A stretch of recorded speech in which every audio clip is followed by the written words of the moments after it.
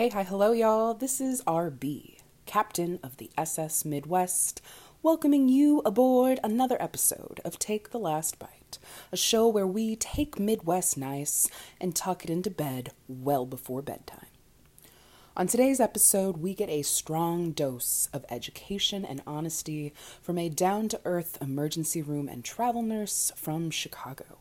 But before we get our vitals checked, I want to hype up another Midwest-based changemaker, Dominique Morgan. One of Dominique's missions in life and practice is to dismantle the systems that perpetuate violence against Black trans people.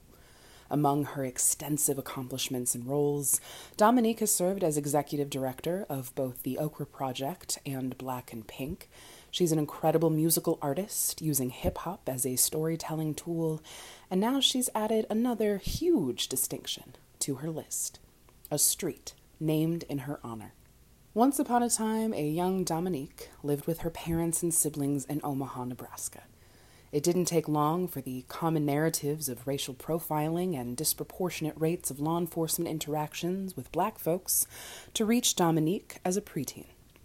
Dominique's youth was interrupted by incarceration, including 18 months in solitary confinement, and today she is a fierce advocate for LGBTQ folks entrapped in the prison industrial complex.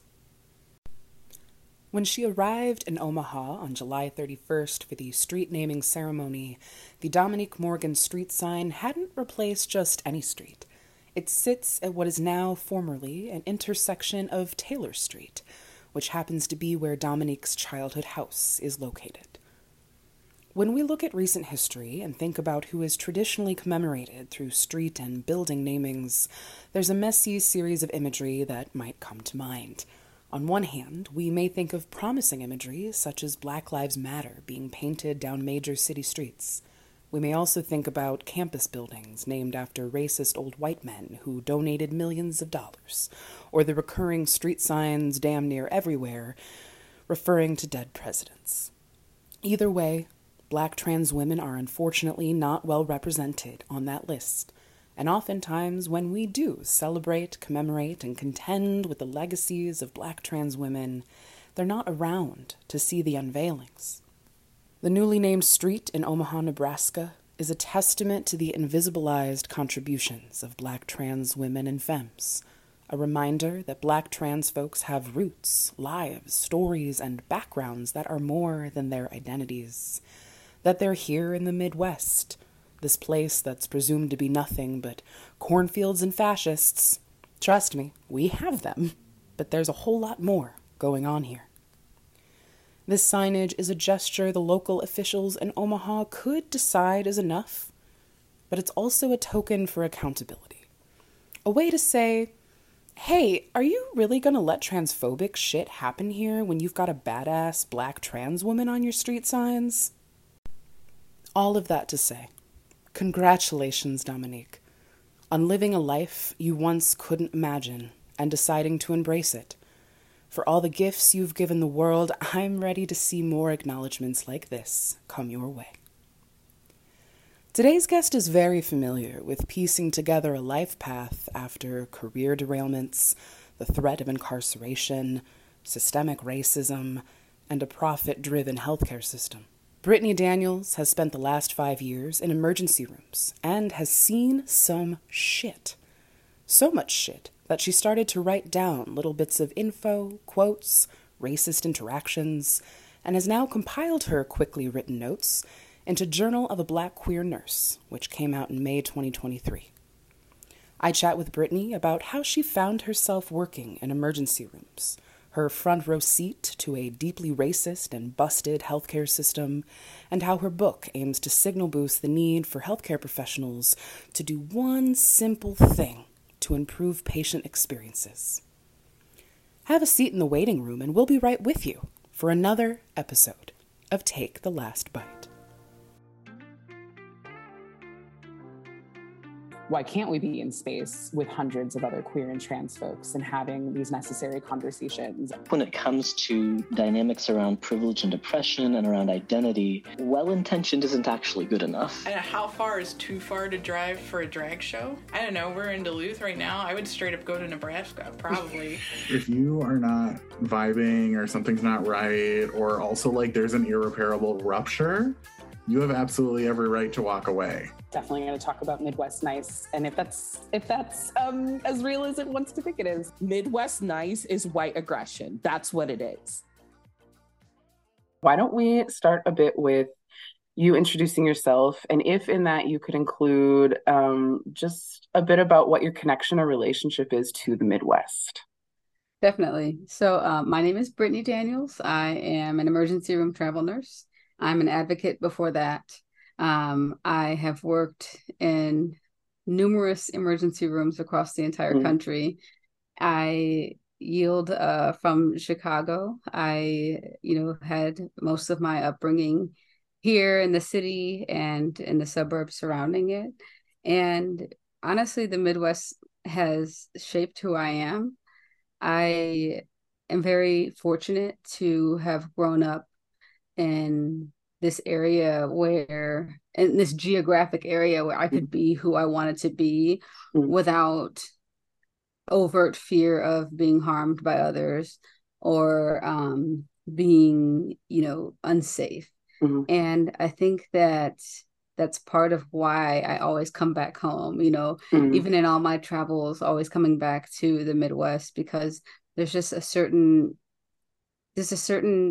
feeling of acceptance and safety here that I don't really think I have found elsewhere. So I'm ironically actually surprised, but grateful to hear that that's been your experience, because sometimes I think I just am really on this because we had a conversation recently on the podcast with someone from the West Coast, and I was explaining that there's a lot of pressure for Midwesterners to go elsewhere because there's this romanticization of like the West Coast, the Northeast, these major areas are far safer than areas in the Midwest because what is often projected on us, though Chicago, is arguably like not Illinois, right? It's its own thing. So like it almost kind of just offers a whole different vibe. So like that's really cool. I appreciate that perspective. It's kind of not common and kind of what we talk to Midwesterners about. So thank you for that.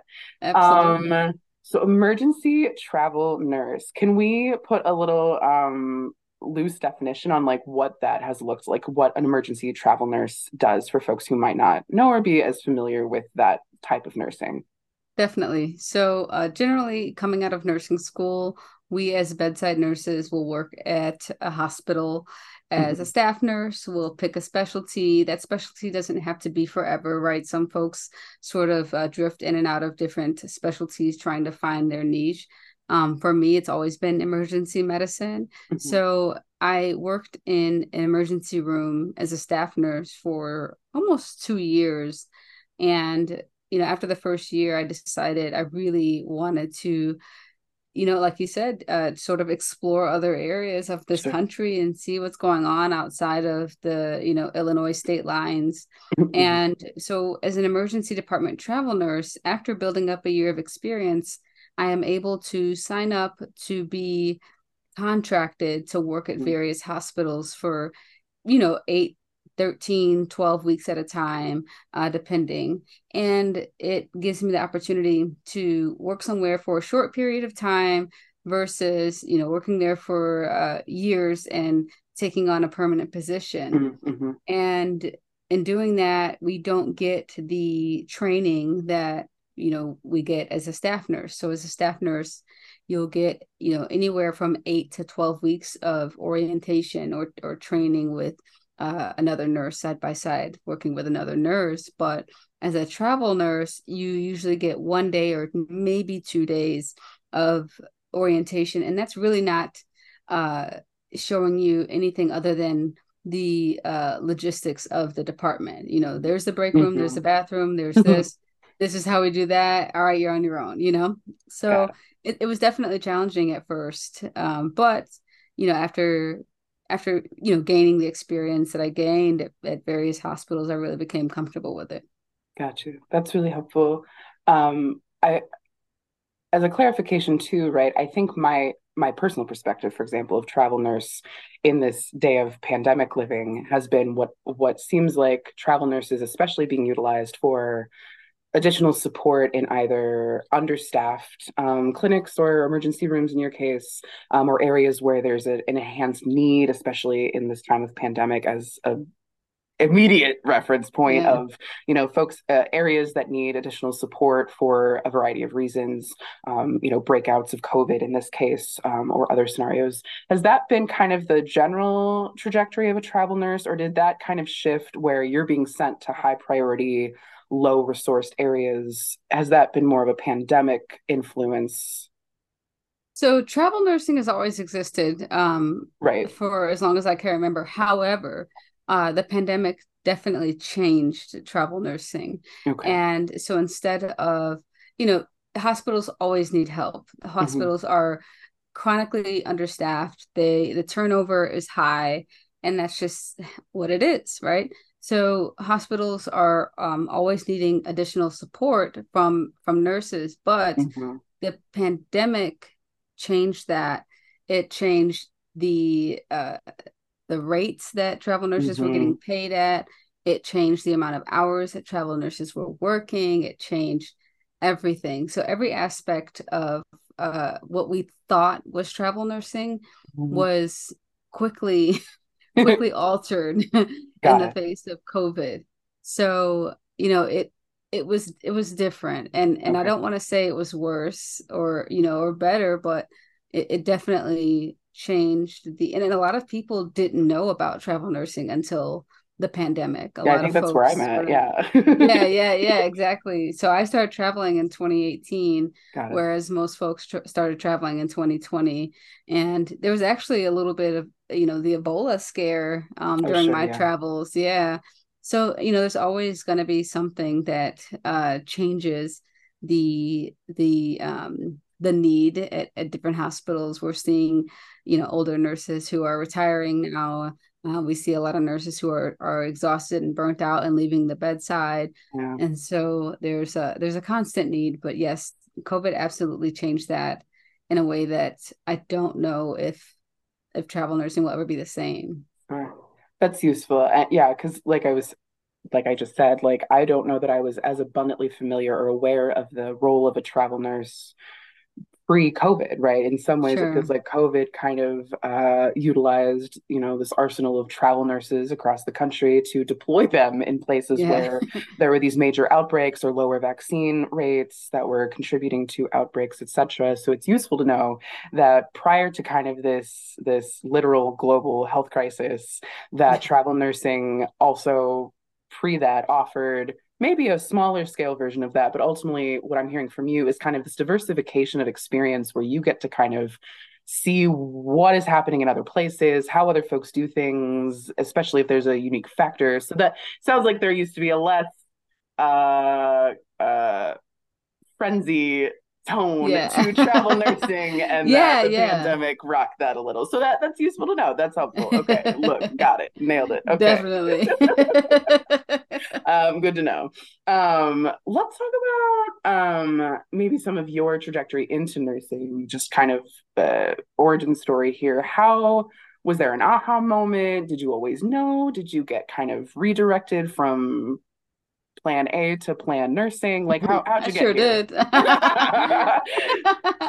I would call it derailed. No, Oh I, no. I, no, I love nursing. I love being a nurse. No, I started to origin story as a high schooler. We had to have our meeting with our guidance counselor to talk about our future plans. And at this point, I had zero idea what I wanted to do. Nothing. Like I wanted to stay out of jail. I wanted to keep a roof over my head. That's all I knew, Yeah, right? yeah. And that was the goal. And so I'm sitting outside of the guidance counselor's office waiting my turn because there's a student in there.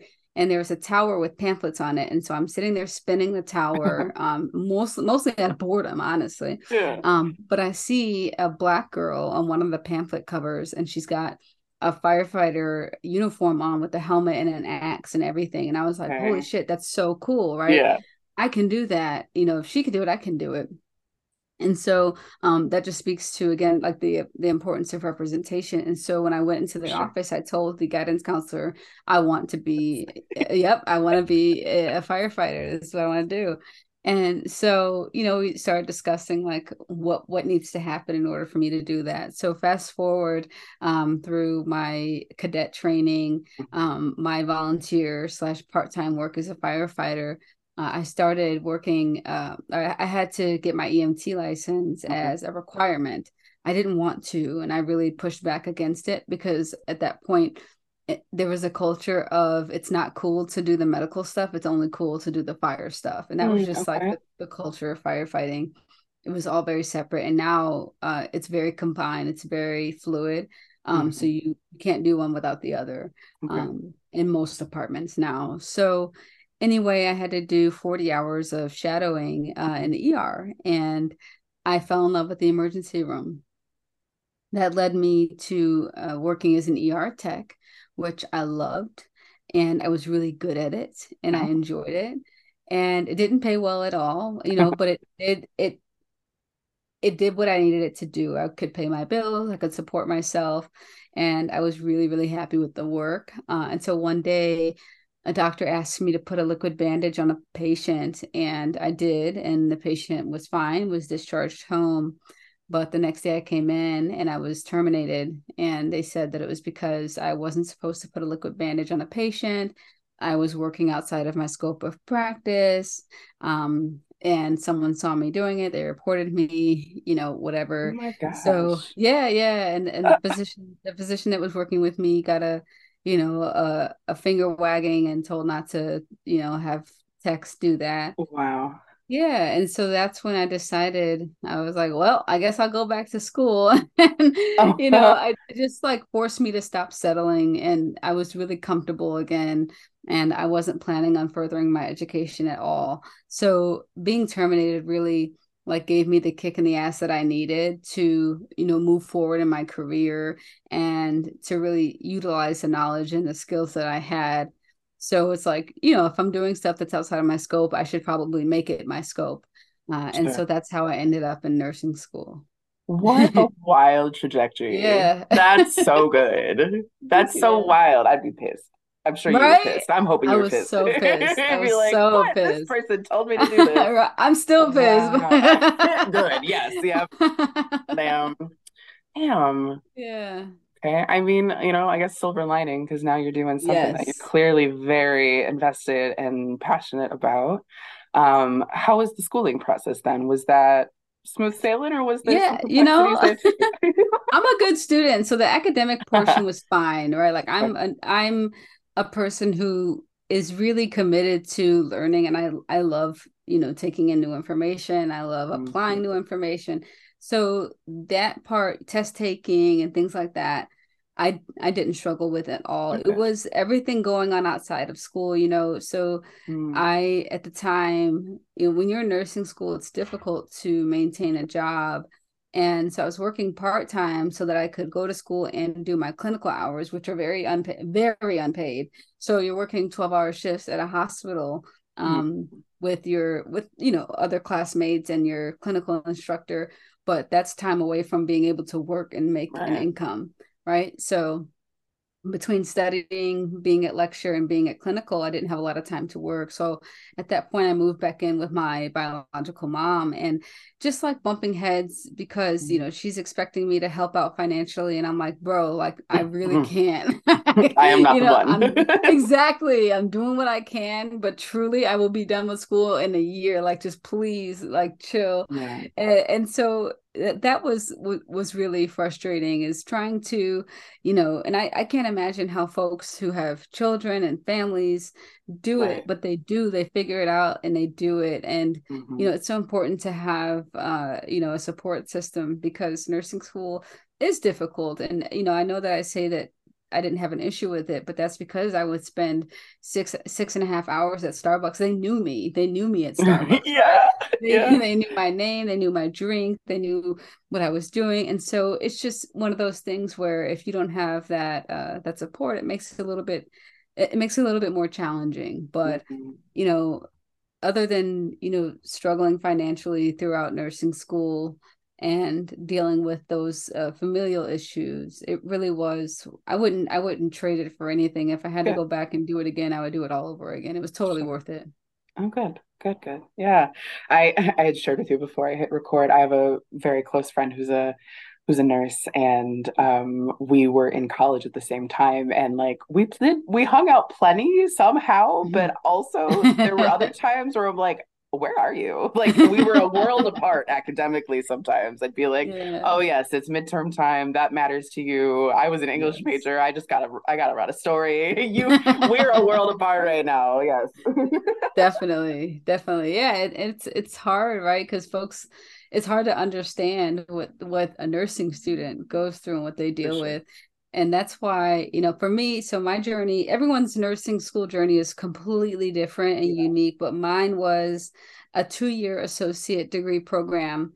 Started working, did the online RN to BSN or bachelor's program, then did my bachelor's program to master's program online while continuing to work. And I'm currently doing my master's to doctorate. So it's just, thank you. Yeah, right. Like one step at a time, just making sure that I can earn an income while going to school. And that's why for me, I work at the school that I graduated from part-time, Purdue University Northwest, and I spend as much time as I can with the students so that they have the support that they need, right? Email me if you have a question, if you're struggling. Let's spend time together in the skills lab, in the simulation lab, and just being an ear for them, because having someone, just knowing someone who is a nurse changes everything for a nursing student. Because you're talking to someone who has gotten past the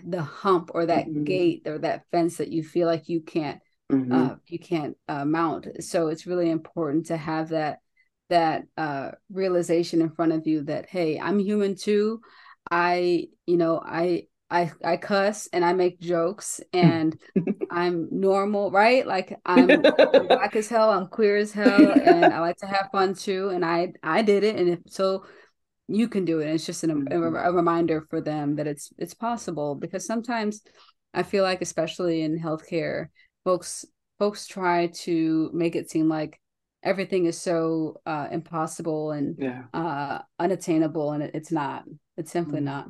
That's so good. Do you feel like your experience too has been has that particularly mattered in an additional way for queer students and Black students that you've engaged with, I'm imagining? Oh, 1000%. In fact, one day I was recording a video and I was asking the students, why do you like having me? This was when I was a grad aide. I work there now, but before I was a graduate aide. And I said, why do you like having me as your grad aide? And one of the students straight up, like straight face, was like, because you're gay. And it was just the best, right? Because it was a student who was struggling with their coming out, with their family's acceptance, right? So just having someone around who is openly queer was really, really helpful for them. And it was sort of an escape from the, strict Christian norms that their family believed in, right? So having someone who can appreciate and understand what it's like to be a sexual minority, a gender minority in academia and in healthcare is really important. No, that's so good. That's so good. And I mean, as an educator too, right, working full time with like college students, and not all the folks that I work with are going to connect, but for the ones who do connect, I can see, and I'm sure you've experienced a version of this, like you can see and feel like the connections being made much faster or in a much more meaningful way when they're like, yes, kind of to your point of like, I saw this pamphlet with this Black femme firefighter, which just adds a layer of gender trouble to it by itself. Yes, right, exactly. just like that was a opening for you. I love that. So let me piece together a timeline just to clarify, right? So you do the schooling thing, right? You have a great time, you do this arduous nursing program process, you get your paper, and you are off to what are we doing right after school? Are we in the emergency room and travel nursing right away? So Yeah. we're in the emergency room right away. Travel Okay. nursing, I had to wait because you have to have 1 year of experience in your specialty Got before it. they'll That's allow you right. to travel. Although I did try after 6 months, and they were like, "Girl, bye." I mean, the worst you could hear was no. You know, Right, so you right. It was did. worth Yeah. a shot. It was worth a shot. I was like, let's go. I'm ready. And again, we're talking about how travel nursing has changed. For me, it was about Mhm. seeing different cities, seeing different states. Yeah. I had never seen a palm tree in person. I had never Oh, seen a mountain in person, right? yeah. So like that's what it was about for me. So yes, I started working in the emergency room right away. Now that was difficult because honestly, almost as arduous as school because Okay. it's so hard at that point to get hired as a new graduate nurse in an ER. They don't trust new Okay. graduate nurses in the ER, right? And Fascinating. so they wanted me to have experience as a nurse anywhere else before working in the ER. Oh, wow. Nowadays, there's residency programs where they will allow new grads to work in the ER. They'll have someone train really closely with them just to make sure that they're prepared before they get off of orientation. But in my day, they didn't allow that for new graduate nurses. So Mhm. I was I was in Aurora, which is about 45 minutes west of Chicago, and no one would hire me. I mean, Mhm. nobody would hire me. I was applying for job after job after job.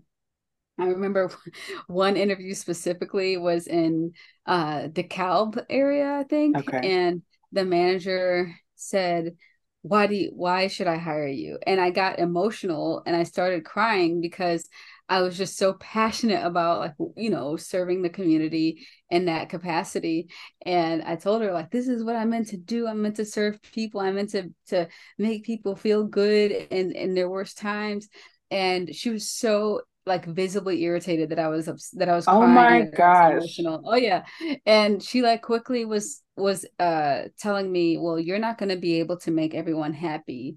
People people come in here upset and there's nothing you can do about it." And just her whole energy, her whole vibe was just like that jaded, I was you gonna know, say she sounds dated. crass. Oh Yes. yeah, definitely, definitely. I didn't get that job. Well, Which I'm probably for the glad I didn't. better. Yeah. Right, probably for the better.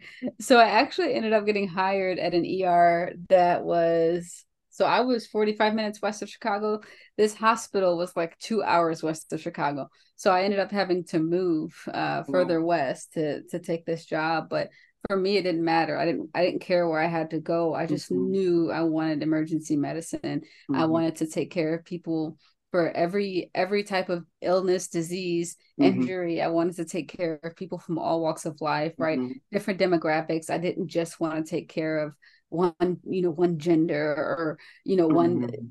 one age group or anything like that. I really wanted a diverse patient population because I truly felt and feel like that makes me a better nurse and a Mhm. more equipped, well-equipped nurse. So I worked in that ER out there in that very rural area where it was Sure. like 99.8% white. I think it was like one of three Black people in the whole city. Oof. And so yeah, it was interesting. Surprisingly, I had good experiences with like neighbors and stuff like that. No Good. one really, bothered me or Right. anything like that. And I lived alone, Mhm. so I was nervous about that, but Mhm. it worked out fine. So Sure. 1 year and I did. I'm sure you've done thousands of liquid band-aids in the time since school too, right? Yeah, without any issue. Right. See, honest, funny story. Like the liquid bandages aren't even used very often anymore. I'm just so mad. Yeah. But the things that were not in my scope are now They in are my in your scope, right? And scope. I'm teaching people how to do them now. Yes, come full circle moment. We love that. We Definitely. love that over a liquid band-aid. You Yes. started to hit on just kind of naming your perception of safety versus kind of what maybe your experience of safety was and how it kind of sounds like there was, in this first go being in a rural area south of Chicago that there was chance, right? Which is inevitable based on queer experience, Mm. BIPOC experience, etc. Um, which feels like maybe a good place to tuck into like let's name or like can you share some of the notable experiences, both the highs and the lows of working as an emergency room and travel nurse, especially, eventually during this onset of a pandemic that, as you've already said, totally jostled the whole definition and concept of what a travel nurse can do, let alone what the emergency room has looked like since 2020. Yeah, definitely. The in the book I share these little blips of time and my experiences and interactions and encounters with other people. I would say that the book is probably like 30% of what's actually in my journals. Okay. I've there, for various reasons, right? Like some of the stories were just too specific, too identifiable. Some of the stories were involved minors where I wasn't, comfortable with even altering them. So for me, I would say, and this is something that was present in that rural area and elsewhere, right? Some of the most progressive areas that you would imagine working in, like the LA area, where I had folks saying things like, I want a white nurse. Can I have a white nurse? And that was for my patients. But the thing is that it's so multifactorial. Like I have, racism and bigotry and sexism and homophobia coming from my patients, but I also have it coming from my coworkers, right? And a lot of those coworkers being physicians, right, who are trained to take care of people, and so it's hard to identify like where the issue is, because it's kind of everywhere, and it's not just me who's a victim of these isms. It's the patients too, right? It's other nurses, it's other healthcare providers as well. So I would say that some of the highs have to do with the advocacy that I was able to provide for people and their families, and being able to really like completely change the outcome that the patient had. Whereas if I wasn't there, just imagining what would have happened to them. So that's probably if I stopped being a nurse today, I would be most appreciative for that, for the change in outcome that I've been able to provide to people, whether that be someone being able to get home safely, someone being able to access the medication that they desperately need, that they have been denied, things like that. And the lows, for a lot of nurses, like death is one of those things that stays with us for long periods of time. But I truly think that there's things that are worse than death, right?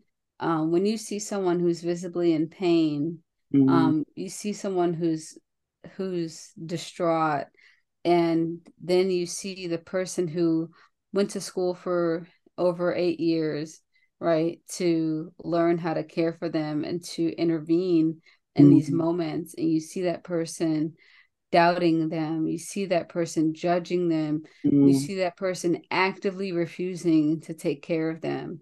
I think that that's honestly worse than any patient I've seen die, in my career. Watching people be denied the treatment and the care that they deserve, the very minimum, of care that they deserve, because of what they look like, because of how they sound when they talk, because of where they come from, because of their outward appearance, their clothing, whatever. Watching people be mistreated and watching people be dismissed because of that is heartbreaking. Yeah, it sounds devastating. And you have, this front row seat to that in a way that, I don't, a lot of us don't. I frequently, name to people, I feel like, because there'll be an article or some kind of story share in some way, shape, or form that speaks to a queer trans person's experience, or person of color's experience, especially pregnant Black women, right? Like there's a lot of narrative that I think we're finally seeing in abundant form of like, these are not exceptions to the rule. This tends to be the rule, and this is how things are playing out. And for every one more publicly visible story, there's probably 100 more right behind it that are very similar across all of these different areas. And it's one thing to hear those stories, right? And it's one thing to metabolize and kind of act on. It sounds like a whole nother thing to kind of see it front row seat in plain sight and be kind of within the machinery that is doing this. I can only imagine. Yes. It makes me feel complicit, right? And even if I'm pushing back against what's being done or not being done, you know, the thing is that you get put in this position where you know that you need to advocate for someone, right? Because if you don't, their outcome is going to be worse. But you also know that if you advocate for this person, in some cases, that means the loss of your job. That means a target on your back. And that has been the case for me in a lot of hospitals where, you know, I speak up and then, you know, boom, that target is plastered on my back. And I'm labeled, you know, as a troublemaker, as someone who talks back, as someone who is difficult, you know, to work with or to be around. Because I asked the doctor not to call the patient a bitch, right? I'm the problem. Yes. Right. And so me pointing out like, but then I'm the troublemaker because they're a doctor, right? And I'm just a nurse. So I shouldn't be talking. Right. How dare I? Right. Me. Again, I'm the problem. And so, yes, being a part of a system, right? Where a system that puts physicians or higher ups in a position to say and do whatever they want without having to take accountability, and where nurses can't hold them accountable, it makes it very frustrating and it makes it hard to stay. Where would you say kind of your maybe eye-opening or kind of awareness originally maybe was built of understanding that health disparities existed? Kind of where did that start that you feel like has now allowed you to be in these spaces with a certain language and a certain lens to name to folks like, now we can't do this? I mean, that example is pretty obvious. We can't really be calling patients bitches. Like that's probably that should be really an obvious one. But there's more. I mean, I know, you know, we could try to name them, but like I'm sure there's certainly more kind of covert, less evident, but still negative impact ways in which that still manifests without blatantly calling someone an insult. Where do you feel like you started to build that recognition to make it so that you have this strong ability to advocate in these spaces for your patients and for yourself and for your colleagues, I'm sure? Yeah, I was fortunate enough in my career to not necessarily be overwhelmed by bigotry in the beginning. And that's because once I got fired from my job in the ER, I applied to be a medical assistant at Planned Parenthood. And that job was amazing. I worked there throughout nursing school, and you know, there's a specific culture at Planned Parenthood, right? Inclusivity, diversity, and just acceptance. And so I didn't see, right, the healthcare, the effect, the overt effect of healthcare disparities in that job. I feel like the eye opener was when I was a patient. And I had this conversation on another podcast. They asked me what was my first experience of healthcare discrimination. And that was when I went to, you know, I was in a position where I was having sex. I wanted to go get tested and I was young. And so I went to my doctor's office and my doctor had been out. So I was seeing another physician that was in house, and it was an older white man. Fine, no big deal. It's not anything, you know, super invasive. So I sit on the bed. He asked me what brings me in. I say, I'm here for testing. And he asked me, well, who do you have sex with? And I was taken aback, right, by him asking me that, because why does it matter if I have sex and I'm asking you for testing, then we should just be moving this right. Where's the cup that I can pee in? Let's go. Right. And so I tell him that I have sex with women, people who identify as women. And he, you know, kind of like threw his hands up, shrugged his shoulders, and was like, well, you don't need HIV testing. And, you know, at that point, right, I'm so young that I don't know how to even counter that. I don't know what to say to him. And I just felt like there's nothing for me to do except listen to him and take his word for it. And I ended up leaving the appointment without any testing done. And instead of using my insurance to get the testing there, I ended up paying out of pocket to get testing at a random clinic. Oh, wow. And, who didn't accept my insurance because I had an HMO.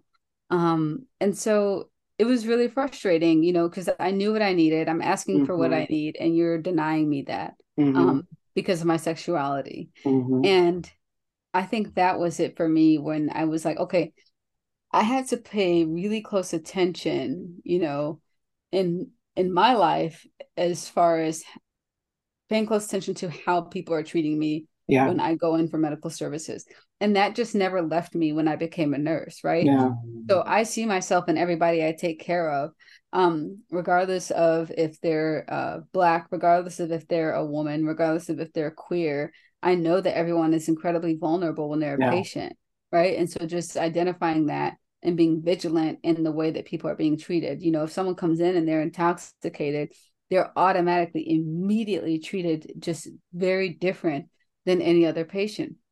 And so I almost have to play this role of like, I don't want to say like vigilante, but like almost like a right, like a mild vigilante, or like a security guard for these patients, where I had to make sure that they're not being, betrayed by the one person who's, who took an oath, right, to do no harm to them. Right. I think what, also strikes me about that already asinine exchange with that like doctor who's like, you don't need tested for HIV because that's just not possible, is that like, if you in your infinite wisdom weren't already in that space with an awareness that that doctor was wrong, how someone else could have been misinformed and potentially been at higher risk thinking that they were exempt, and how that then continues to perpetuate this cycle of folks not knowing, having the information they need to make informed choices about their health. And that just is a whole nother that makes me real angry. Like, if you didn't know, right, you were just going to take it as sacrosanct because this is a doctor, this is someone who's supposed to have authoritative knowledge, and they are incorrect, and that is so bothersome. It's terrifying. It's terrifying, the harm that can be done. And all it takes is one encounter. It does. Yeah, and so this almost doesn't surprise me that your kind of like villain era, like your villain era originated with some shithead doctor who said something that was off base and incorrect. Because like I said, for every one story, there's dozens and dozens and dozens more. And I think that, as I live in a more rural area, and I think an encouragement that I give folks a lot is like to pay attention to these health systems in these spaces, because the longer you look at them, the more it's like I Spy book. Like the more you look at it, the more nonsense you find, and it's like, this is all part of a larger issue. Like it's not just you, it's not personalized to you. It's just that these systems don't know how to handle marginalized people, and we got to figure it out. So. Exactly. Because they weren't built for marginalized people, right? No. So a lot of people are still having a hard time figuring that all out. So it's let's chat about this, cute little project you did, this really, nonchalant thing where you went and published a whole ass book about what sounds like a combination of personal anecdotes, some commentary and points made about these health disparities we're talking about. So let's talk about just kind of the impetus for the book, kind of how you landed on the Journal of a Black Queer Nurse. How did this come to be? Where did this come from? And tell us a bit about the book. Journal of a Black Queer Nurse started as literal journals, small little books that I kept in my pocket. And to be transparent, they did not start off as like me expressing my feelings or reflecting. They started off as just important information that I didn't want to forget as a new nurse. Things like certain drugs that, were important to give, the difference between different medications, things like that. And so I started using it for that reason. But then, I started to, again, just hear these, I was a fly on the wall, baby. Like I seem like I'm not paying attention, but I'm always listening, right? And so I'm hearing these doctors and these PAs and these nurses say things that I feel like are inappropriate, right? Or or racist or homophobic. And I got to a point where I was like, you know what, I'm writing these things down because I don't want to forget that they were said. I don't know. I had no plan on, publishing, this book when I started journaling. It was truly just a way for me to reflect on different experiences, different exchanges. Sometimes it was what a patient said to me, or, what a patient said to their family member, or what a doctor said to a patient. It's just very memorable experiences that, in the hospital, you don't have the opportunity to just like, I need a minute. I just need a minute to think or reflect. Right. Like that's not a thing in the hospital, unfortunately. Someone dies, you tag them, you bag their body, you fill out the paperwork, and you take care of the next patient. There's no time to do anything. There's no time for introspection. So I knew that I needed to make time for it, even if that was at home. So that's why I started my journals. And, year after year, I'm literally going through these journals, and I have a stack of them. And as I'm traveling throughout the country, I'm noticing, wow, these places aren't so different, right? That racism, sexism, homophobia, transphobia, xenophobia, it crosses every single state line in this country, right? It crosses, it transcends through every hospital that I've worked at. And I'm like, it's not following me. Like, it's just here, right? It exists. It exists within the foundation of these hospitals and these emergency rooms. And so that's when I decided that these stories, a variation of these stories needed to be told. And I can't, I'm telling these stories like in passing to like nursing students to I tell stories a lot to make a point or to help really, solidify a concept. And as I'm telling these stories, they're like, no way. There's no way that happened. Right. And so after hearing that so many times, I'm like, they really can't believe me, And so I'm like, if they can't believe me as nursing students, right, what about the rest of the world? Right. They don't know what happens in the ER. They don't know what happens to grandma when she's there by herself and you're not there to protect her. They don't know. And so that's why I decided, you know what, I'm taking these stories, I'm going to change them up a bit so I don't violate anyone's privacy. And I'm going to try to publish a book. And it worked, and now conversations are being had that I've been begging, right, to have for years. And people are becoming aware of these injustices that they didn't even know existed in the world before. And that's all I ever wanted by sharing these stories, was to really open people's eyes so that they can sort of, just for a second, imagine what it's like for marginalized people to be that vulnerable and to be in a hospital and, realizing that we're not all treated the same. You may assume that everyone goes in the hospital and they're treated the best, they're given the best care that they deserve. The doctors are working as hard as they can for them, but the sad and the terrifying truth is that they're not. And depending on what your skin color is, depending on what genitals you have, depending on who you're having sex with, that all can affect your health outcomes. It can affect how long you live. It can affect how soon you die. And it's terrifying. So yeah, just a simple book, right? Just a simple, I just a little something.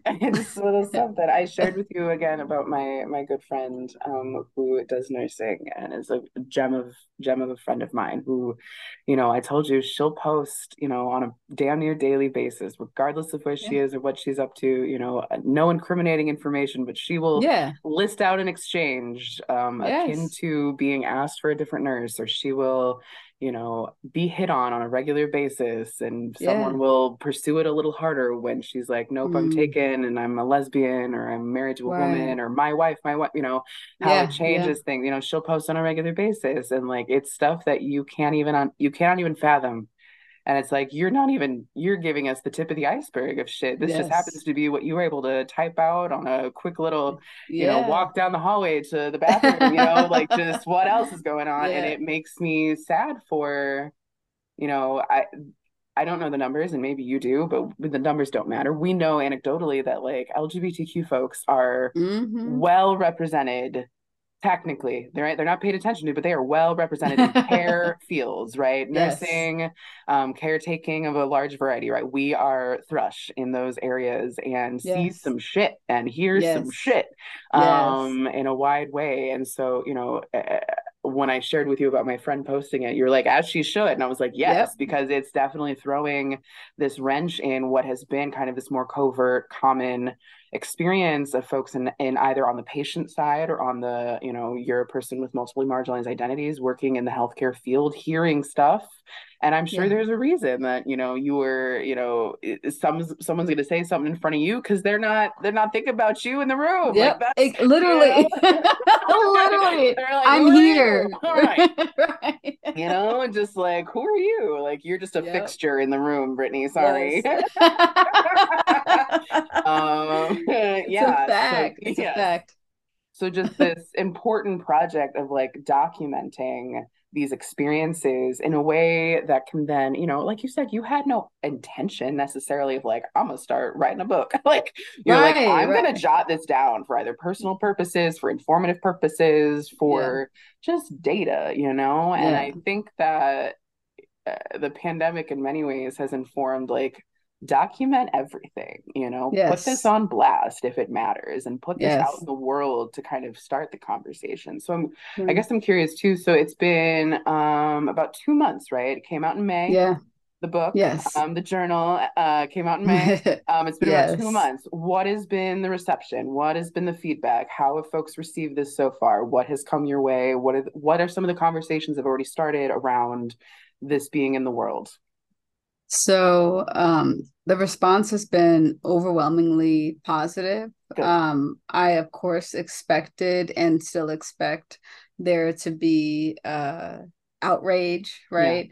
And even like, you said that you've seen some of my TikToks, I've had to block so many people from TikTok because I've gotten so many hate messages and, things like, oh, no one wants to read it. No one cares that you're Black and queer. Why would you write a book about being Black and queer? That doesn't matter. Boring. Right. Boring. Or like, some people have said things like, I would rather die than be taken care of by a queer and this and that. Why? And right. Literally, I'm like, well, not without a DNR, baby. But anyway, not without a DNR. I have had, I've been invited to Johns Hopkins, which was a pretty amazing experience. I have an event where I am speaking to a class, a diversity class at Harvard in October. I've been on a number of podcasts. I've had great conversations with great people. I really am just so grateful that it's been received as well as it has and that people are amplifying it.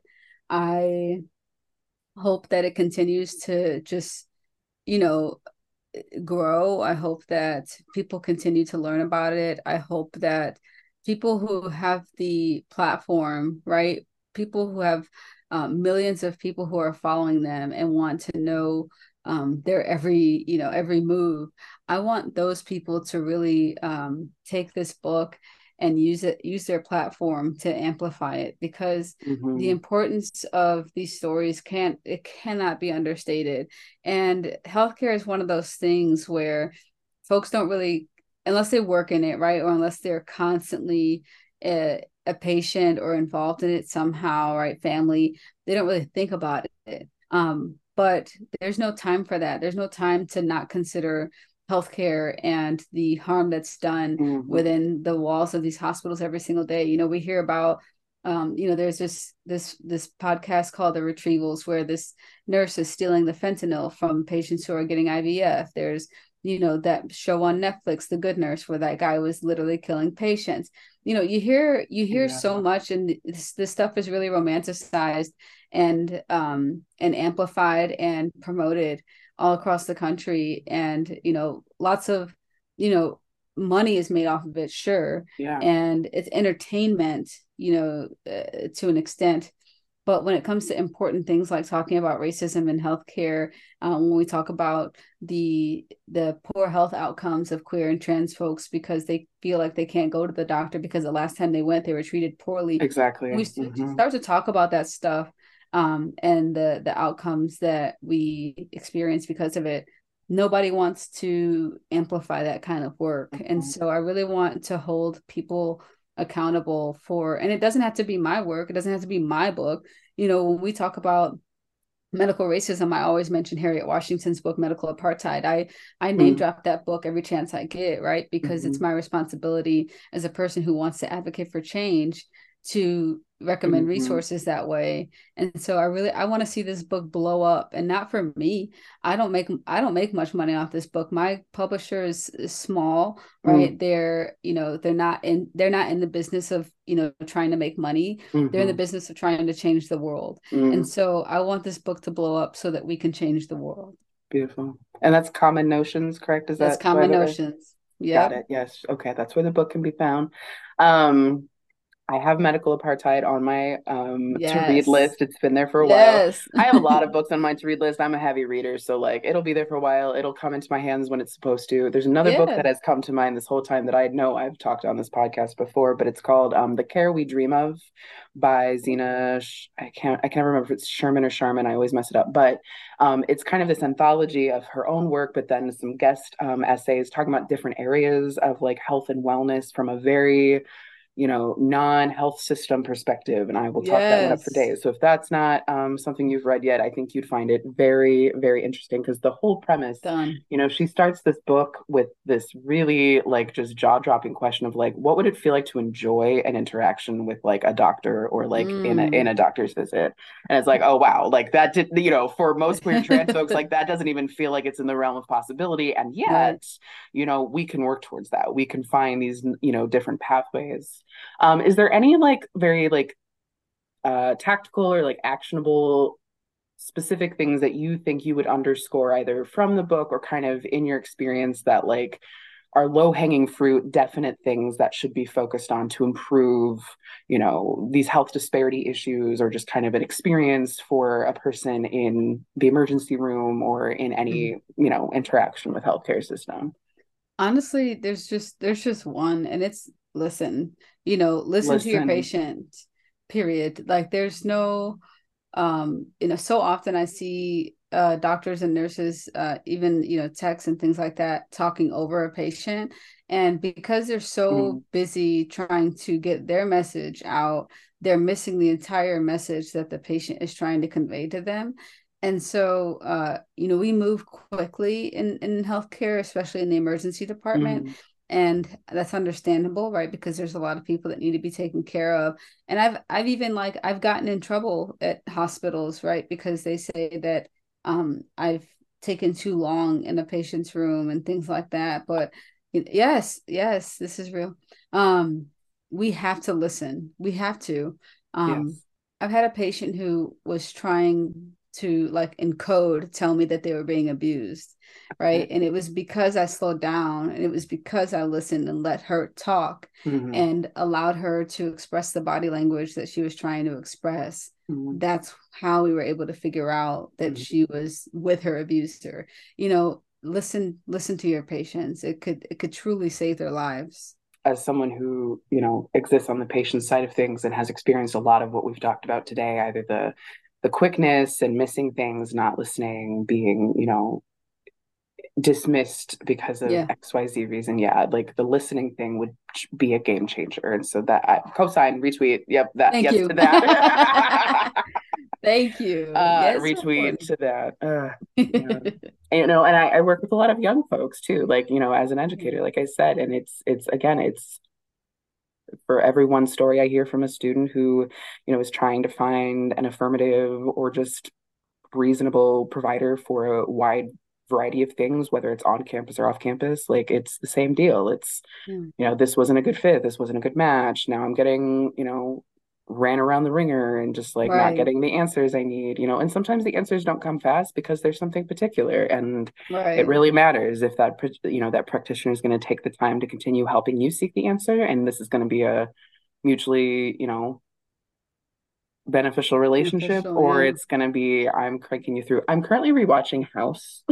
Nice. For all of the problematic shit that is for sure taking place in the show, I decided I wanted to rewatch it from start to finish. And in season 1, there's this big wig who comes in and he's like, I'm going to donate $100 million to this hospital, but you got to follow my rules. And he's very business minded and oriented. And he wants House to be out of there because he's wasting money, because he's taking his time and he's doing this deep investigative kind of figuring out what is this very rare or specific or complex issue that's happening with this person. And so he's saving maybe one person a week, which by the businessman standards is not sufficient and is not working on a business model that he has in mind. So eventually that man takes his money, but they keep the person who's taking the necessary time to look into a person's experience. So show's a little problematic, but ultimately, yes, like just like when you take the time, to really look into the details and take the proper time, you can unearth things that will ultimately improve, someone's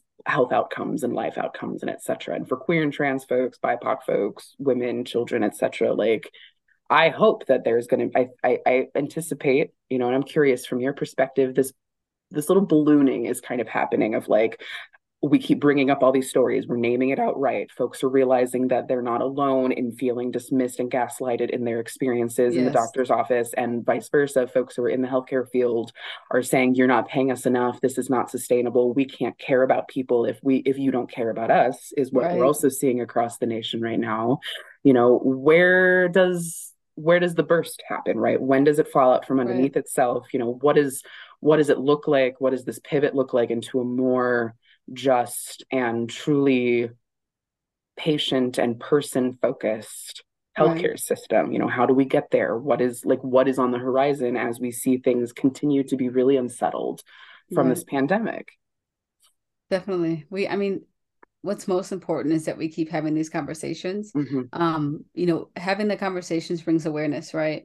And again, there are so many people who are going about their day to day with zero awareness of what's going on around them, so I think that it's going to be really important for us to keep pushing with this information, to keep pressuring folks to call things out as they see them. I think that us telling our stories really does make folks feel more comfortable in doing the same.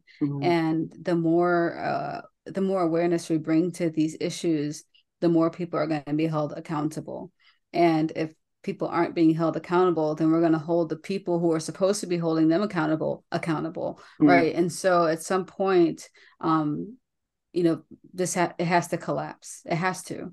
And you're right. Nurses are not going to stay in a field where they're not getting paid a wage that allows them to feed their families, where they're not getting paid a wage that they can't work, a normal amount of hours without not being able to pay their bills. This is nursing has so much potential. Healthcare system has so much potential, and I really think that it's going to take us again,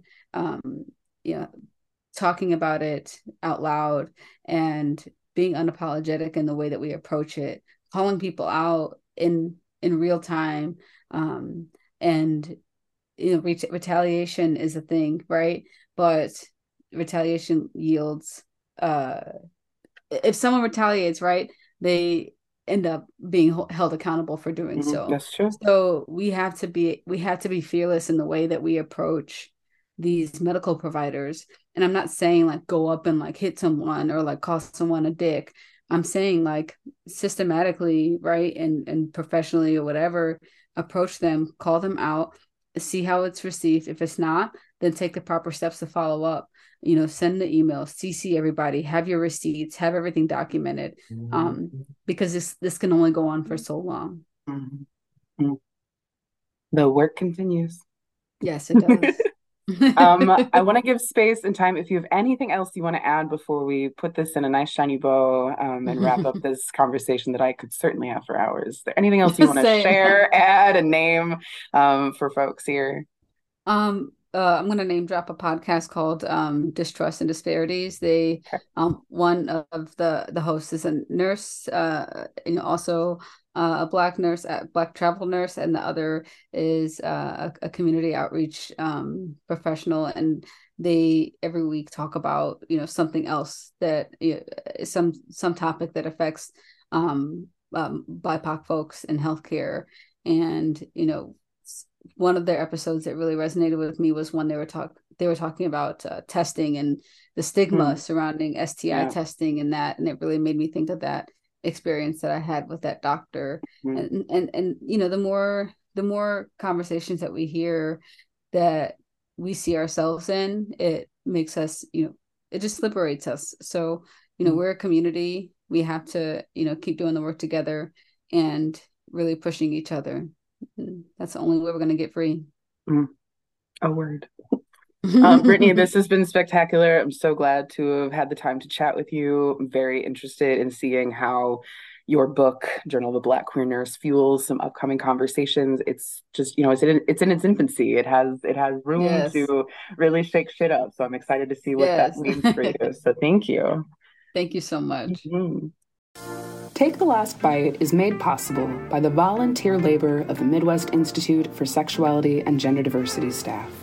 Our larger work is sustained by the contributions of grassroots donors.